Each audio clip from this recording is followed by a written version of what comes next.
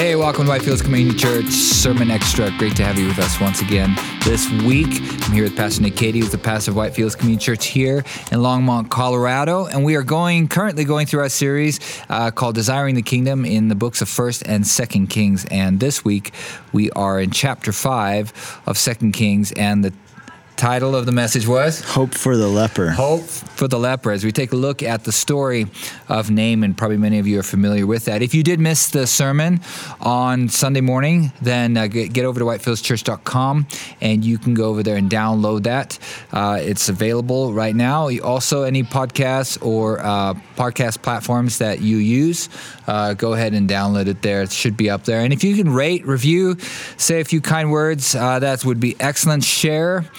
Give us a thumbs up, a like, or whatever it asks you to do. It just helps us get this Christ-centered content out far and wide when people are searching these questions, and searching these thoughts and ideas, that our content pops up and be able to speak into their lives with what the Lord wants to say to them. So we find ourselves here in chapter 5 of 2 Kings. We come to the story of Naaman. And Naaman is a Gentile looking to be cured of leprosy. Now, interesting enough, Jesus actually speaks of Naaman in Luke chapter 4. Yeah, so the setting for him speaking about Naaman is that Jesus is basically preaching what you might call his first sermon in a church, right? Well, it's a synagogue, and it's actually the synagogue that he grew up in Nazareth.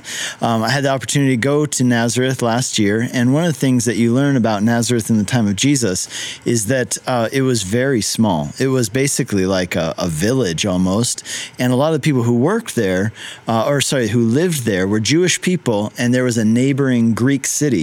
And a lot of the Jewish people worked as carpenters, for example, and masons, etc., construction workers in the Greek city, but this was the Jewish settlement where they lived. And so this would have been a very small synagogue. It would have been one where they had seen Jesus grow up. I mean, you can imagine a congregation, maybe 50 people max, right? So Jesus goes in there and, oh, hey, it's Jesus. We've heard about him. He's been living over in Capernaum, down by the Sea of Galilee. Well, he comes back home to visit family, etc. And Jesus, they ask him to read from the scriptures that day. So he asks for the scroll of the prophet Isaiah. He reads this text from Isaiah, which is, you can see it there in Luke chapter 4. But basically, he is announcing that he is the Messiah. So he says, the Spirit of the Lord is upon me. He goes on, the idea of Spirit of the Lord upon me, that's anointed. The word Messiah comes from anointed one. He's declaring himself to be Messiah, and he even says at the end, these words are fulfilled in your presence. And the people there, their response is kind of like, what? Like, who do you think you are? We watched you grow up, You were a rugrat in our church, you were just a little guy. We've seen you grow up. We know all your brothers and sisters. Who do you think you are coming in here calling yourself the Messiah? And Jesus says, this is totally how it is, isn't it? That a prophet is never welcome in his hometown. And then he goes on to say this. He says, you guys are probably going to say to me, physician, heal yourself. Like, hey, who do you think you are telling us what to do? You should worry about yourself, is essentially what they were saying. And he says, but you know what? He goes, listen, this has always been the way it has been.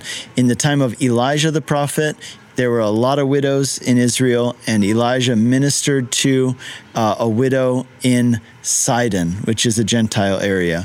And then he said, in the time of Elisha the prophet, there were a lot of lepers in Israel, and he ministered to Naaman the Syrian. And it says that when they heard that, they were so enraged that they chased him out of town to a cliff and tried to throw him off a cliff. And, having been there in Nazareth, this was one of the first things I wanted to see. Where is this cliff in relation to the town? What's interesting, it's probably a good mile away from the settlement where the Jewish people were. You have to kind of go down a valley, up a hill, and then there are these cliffs that they might have thrown him off of, but they chased him for a long way, is kind of my point.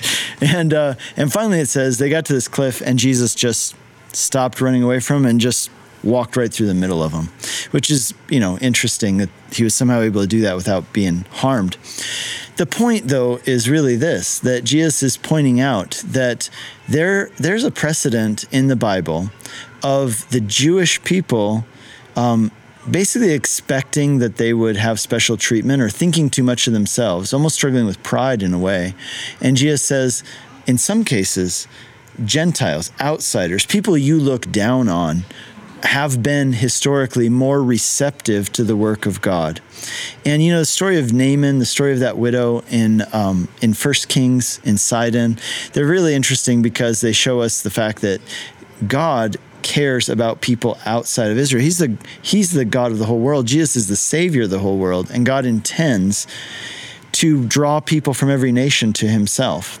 And, God cared so much about this guy Naaman that he walked him through this whole process of coming to faith. And that's actually where we stopped, was in verse 14 of 2 Kings chapter 5. If you read verse 15, you'll notice that Naaman makes a declaration of faith. He says, now I know that this is the true God because of this miracle. So it's just this idea that Naaman is more open to the work of God than many people in Israel were at that time. And that continues to be the case. So this is just another example of how God is the God of the whole world, and he's drawing people from every nation to himself. Israel's calling as a nation was to be a light to the Gentiles and really to be a missionary people. But in many cases, they failed that calling because they got too focused on themselves. Yeah, and then Naaman's humbleness definitely flew in the face of the pride of the Pharisees at that time.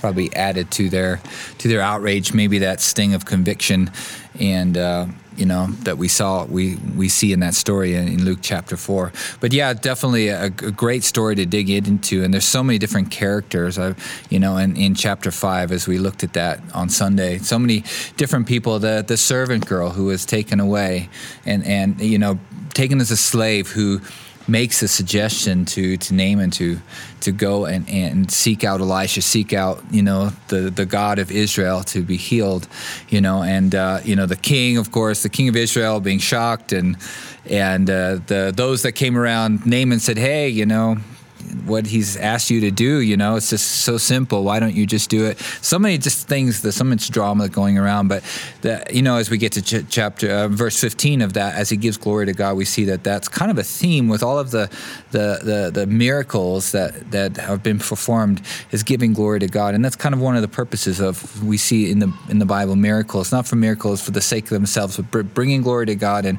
revealing God's character to us. Yeah. So hey, that's a great look into just some interesting, just the fact that Jesus actually spoke about Naaman and about this particular thing, pointing out a Gentile, maybe even foreshadowing the fact that God was bringing the gospel not to the Jews, but through the Jews to the world, and to bring those that hear his word to salvation. So just a great look at that. If you have not taken a chance to subscribe, you can do that over here. If you want to download, you can do it here, or you can download here and you subscribe here, and whichever way, whatever the buttons are looking, just click on all of them. Start clicking buttons. That's all you need to do. Just click buttons, like, subscribe, do all of that, and we certainly look forward to seeing you again next week. God bless.